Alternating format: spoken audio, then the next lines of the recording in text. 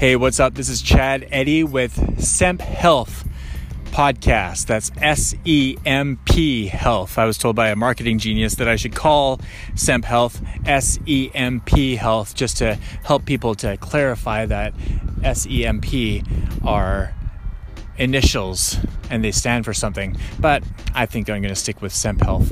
Anyways, today's podcast episode is just sort of a top of the mind musings about emotional maturity and a bunch of other things that I had on my car ride home. So I hope you enjoy it. I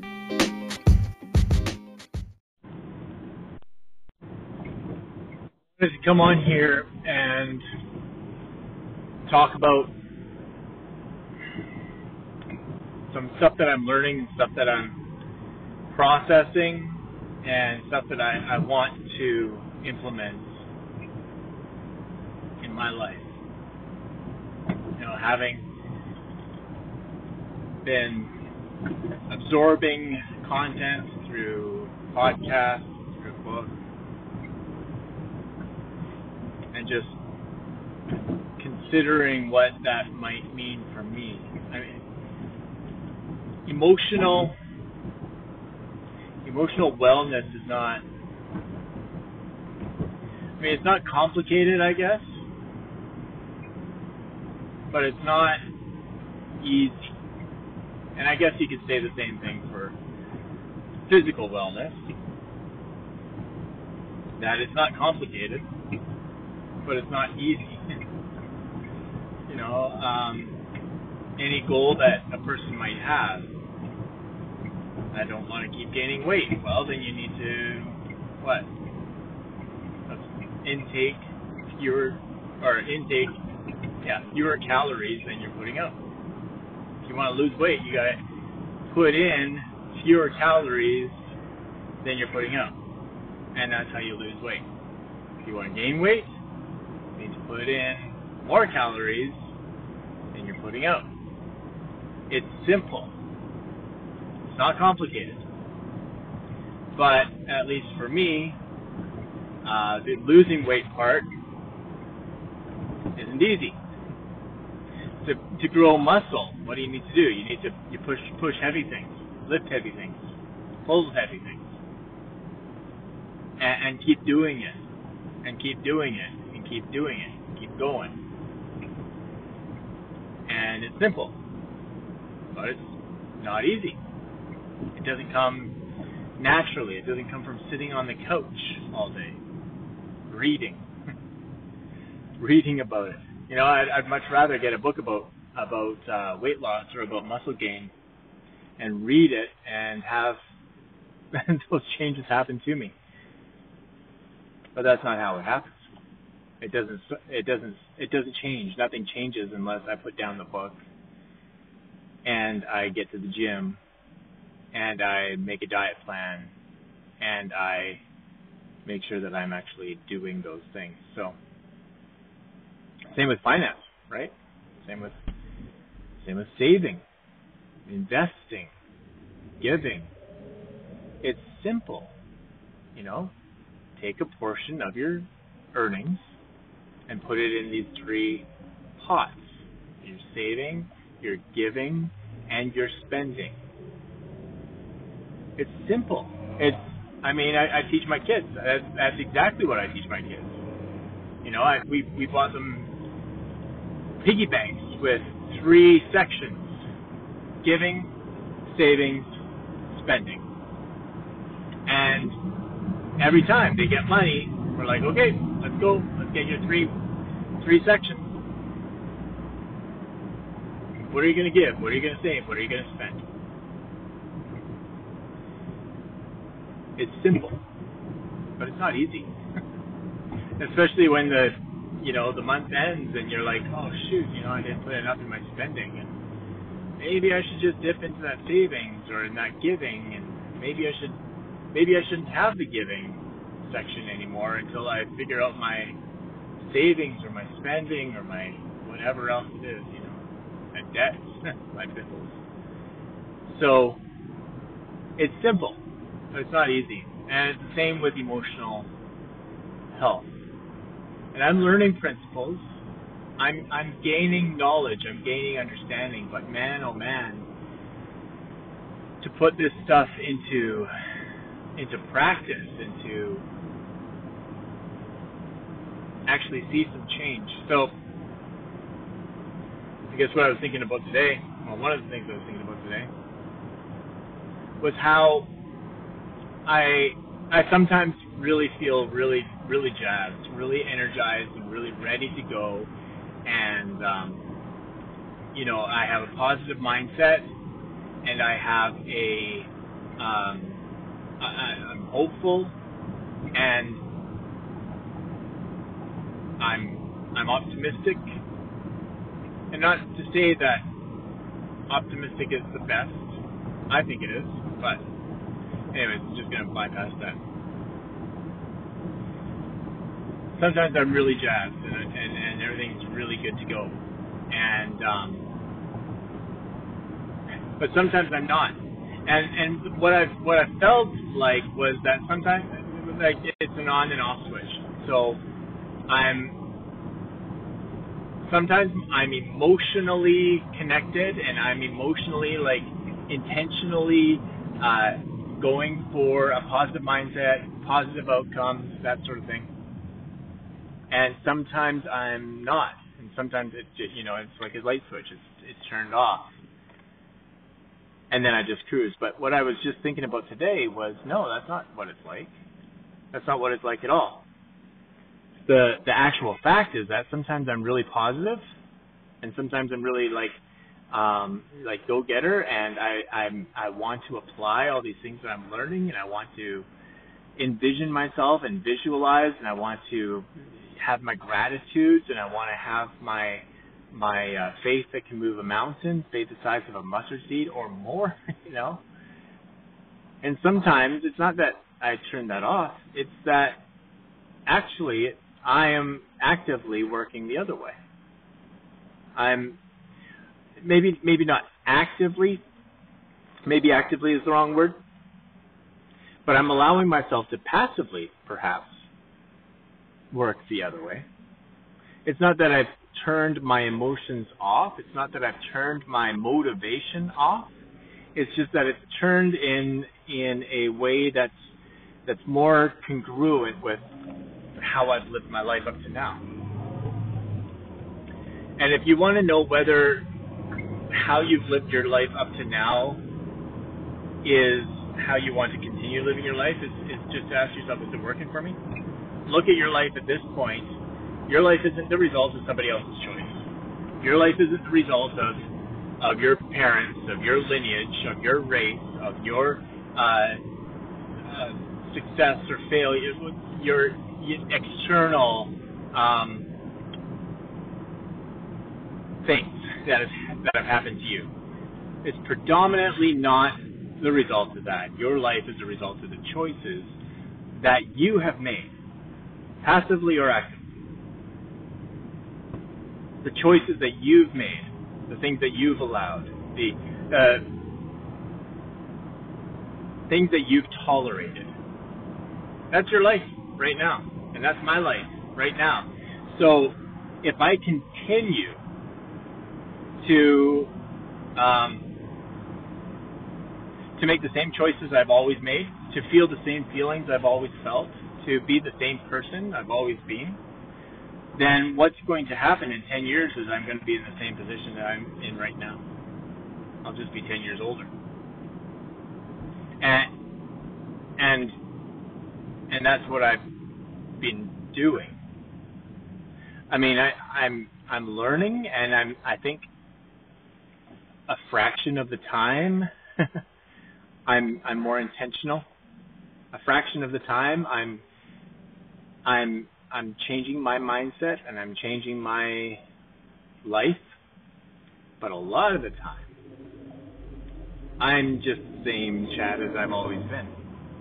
And it's not that I turn it off or turn it on, it's that it's always on, it's just on in different places, My mindset is still going.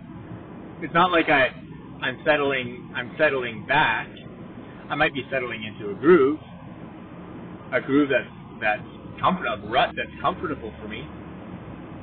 But I'm still going forward. I'm just going forward in a direction that I don't really want to be going. I want to be going differently. I want to separate out from the life that I've been living so far and live an extraordinary life. So how do I do that? I need to change my mindset, and more consistently than just a fraction of the time. Alright, so that's one of the things I've been thinking about lately. And then just listening to The Big Leap, because I'm trying to listen to chapter 3 again so I can bring it to you.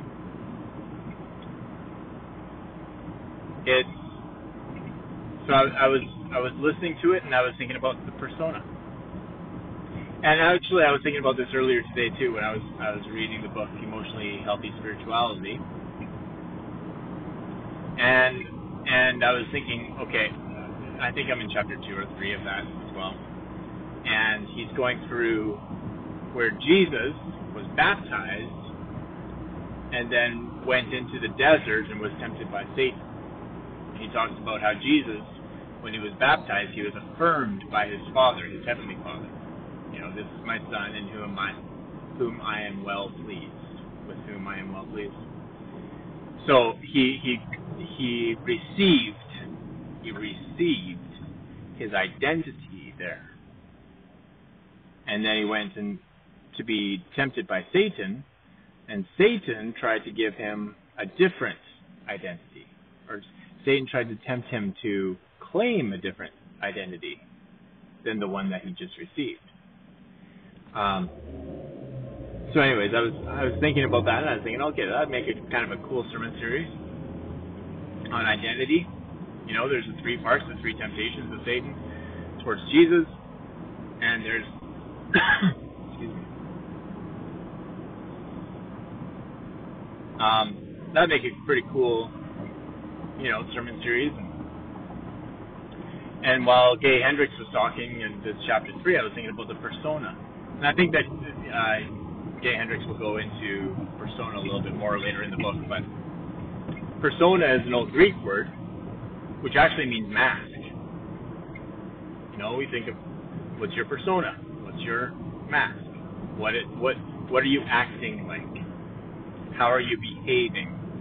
Or what are you trying to be? But actually, the word personality is the same root as the word persona. We think a lot higher of the term personality, and I don't mean to be saying that like the old cheese whiz commercial. It just comes out like that because that's how I was taught.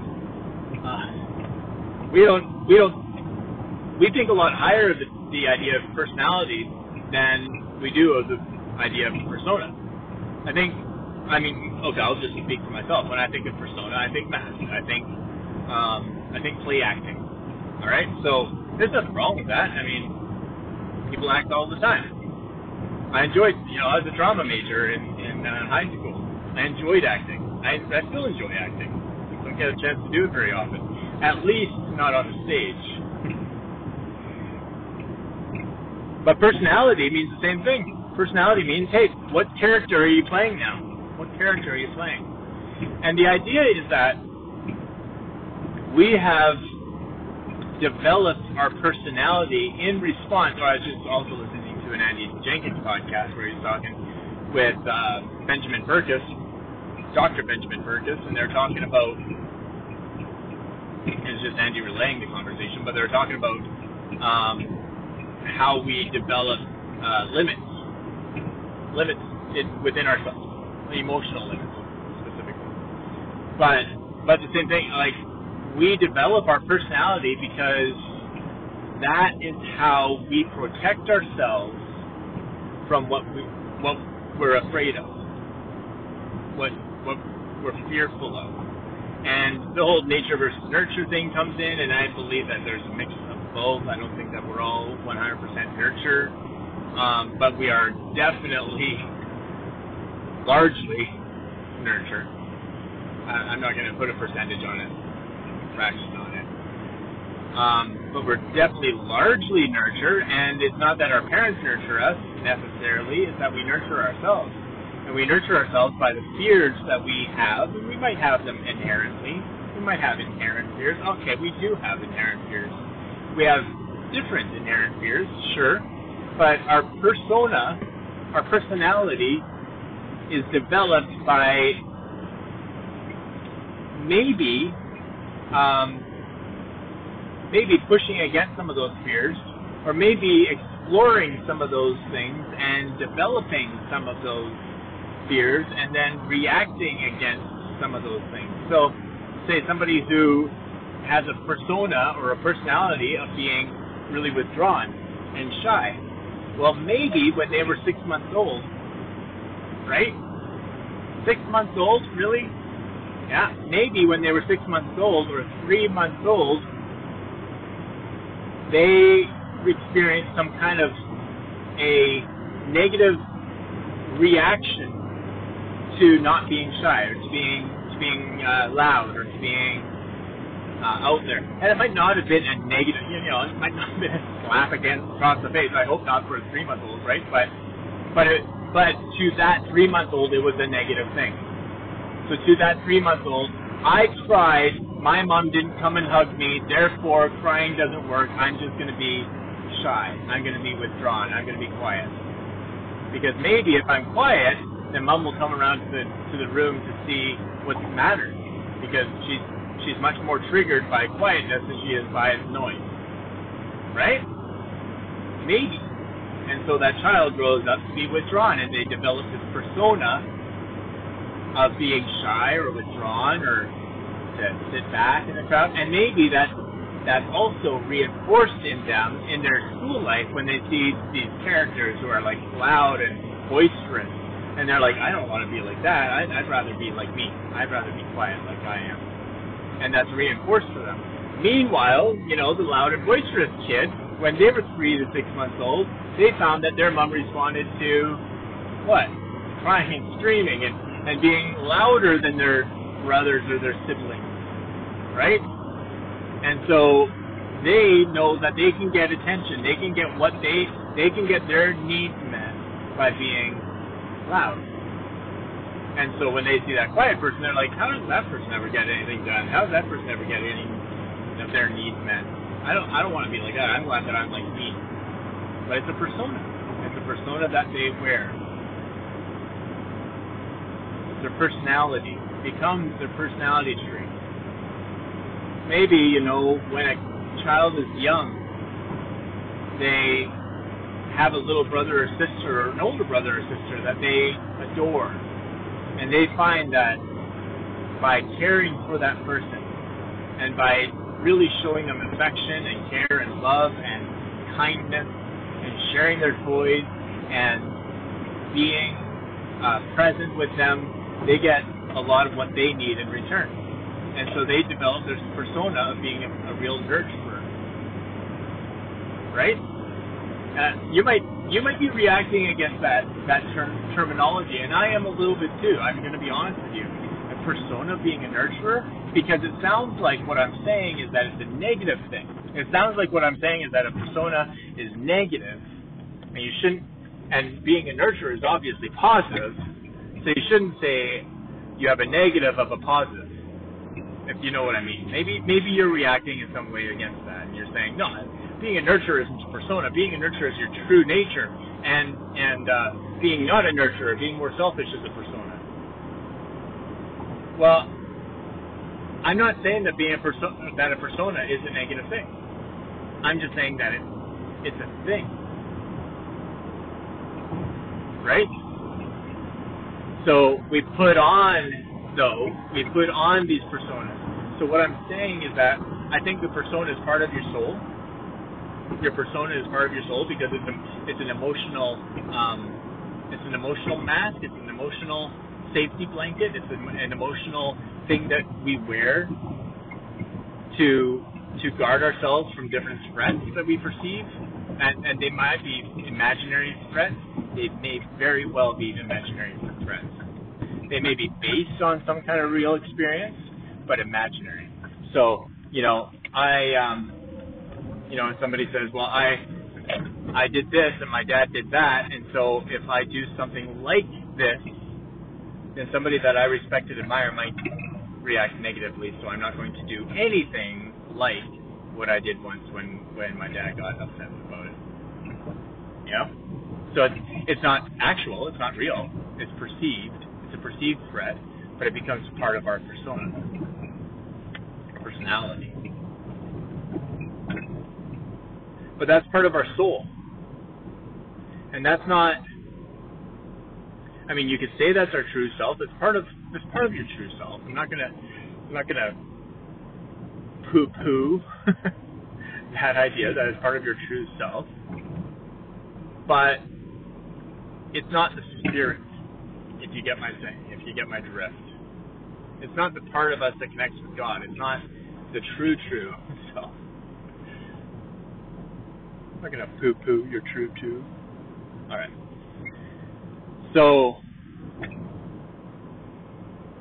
I'm thinking, though, that I don't think we need to unmask our persona. I don't think that that's necessary. I don't think that, okay, so let's take off all those masks and be who we really are. I don't think that that's the point. I think it's good to identify and recognize that before God, I'm not loud and obnoxious and boisterous and attention-grabbing. That's not who I am before God.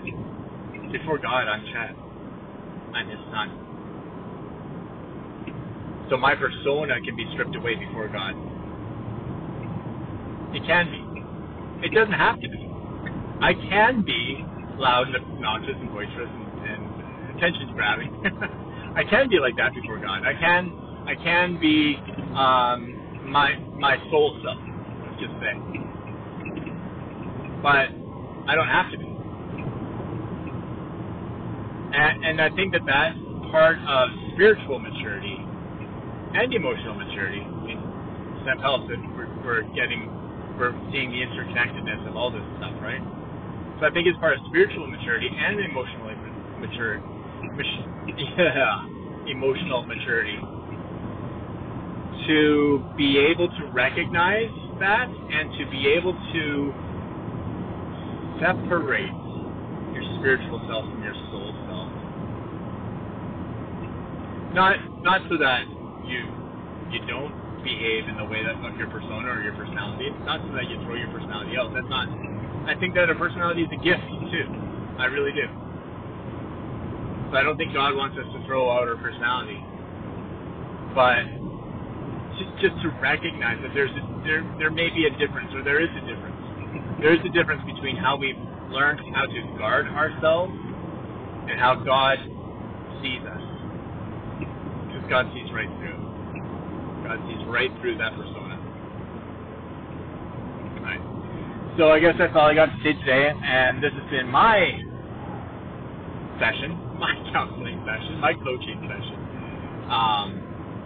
So thanks for listening in. Hope it inspired you, and hope that